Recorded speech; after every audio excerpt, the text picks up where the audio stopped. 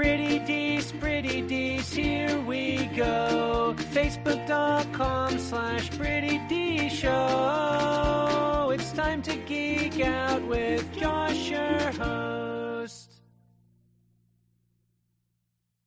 What's up, everybody? I'm Josh Meek, the Uber Geek. Welcome to Pretty Dees, your daily entertainment and pop culture show. Today on the show, we're going to talk about Stranger Things, which of course is the veritable phenomenon of a Netflix show. It follows a group of kids from the fictional small town of Hawkins, Indiana, as they get into some kind of retro-inspired monster movie-style shenanigans. It's definitely a show that merges lots of different genres, but is 80s tinged through and through.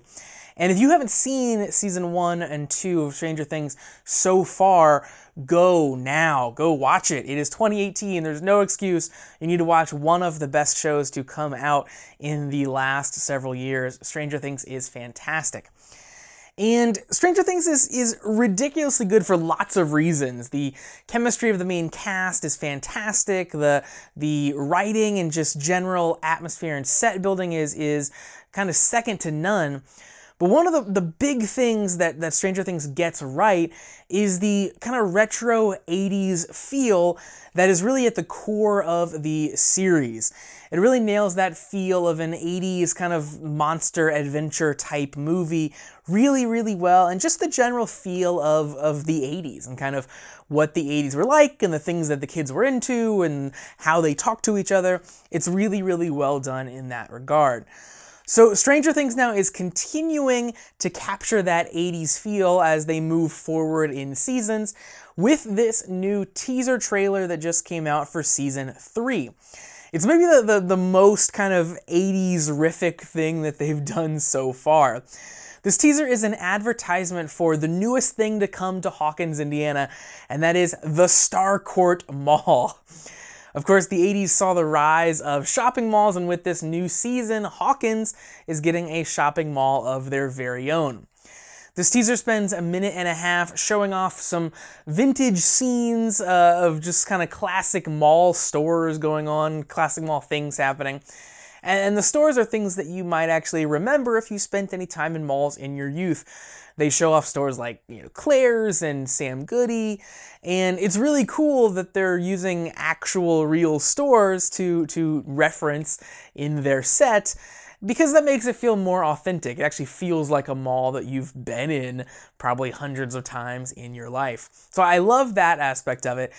And of course, there are lots of scenes with kind of 80s fab extras moving about, doing their shopping in the mall. It's a very convincing mall. It's very, very cool.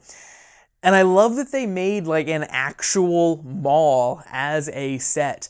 This isn't a green screen, it's not fake. This is like a straight up mall, all the scenes that they're showing, which is absolutely amazing. I don't know whether they retrofitted an existing mall or built this one from scratch, but it seems like they pulled out all the stops and didn't go halfway. They're able to do kind of big, wide, sweeping shots of the mall, and really you get the feel that they're inside a mall from the 80s. And I think that's really, really cool. Now, I'm assuming, because all the work that would have gone into getting this mall ready for this teaser, that the Starcourt Mall is new to Hawkins and will be featured kind of in a very large role in Stranger Things Season 3. I would guess that the kids spend a lot of time in Starcourt. Of course, from the trailer, we do know, we don't get a lot of a view of the main Stranger Things cast, but we do see Steve. So we know at least Steve is going to be in the mall because he has a job. He works for Scoops Ahoy Ice Cream. And he doesn't look too happy about this new job, but we know he'll at least be in the mall and he'll be serving up some ice cream. And in this teaser, he's joined by a girl that we don't recognize so far, but we know is a new cast member for Season 3. She's portrayed by Maya Thurman Hawke, and she's said to be kind of an alt girl, and is probably going to be a love interest of Steve since they're paired up at the ice cream shop together. Now, hilariously, I grew up in a small town in Indiana, almost exactly like Hawkins.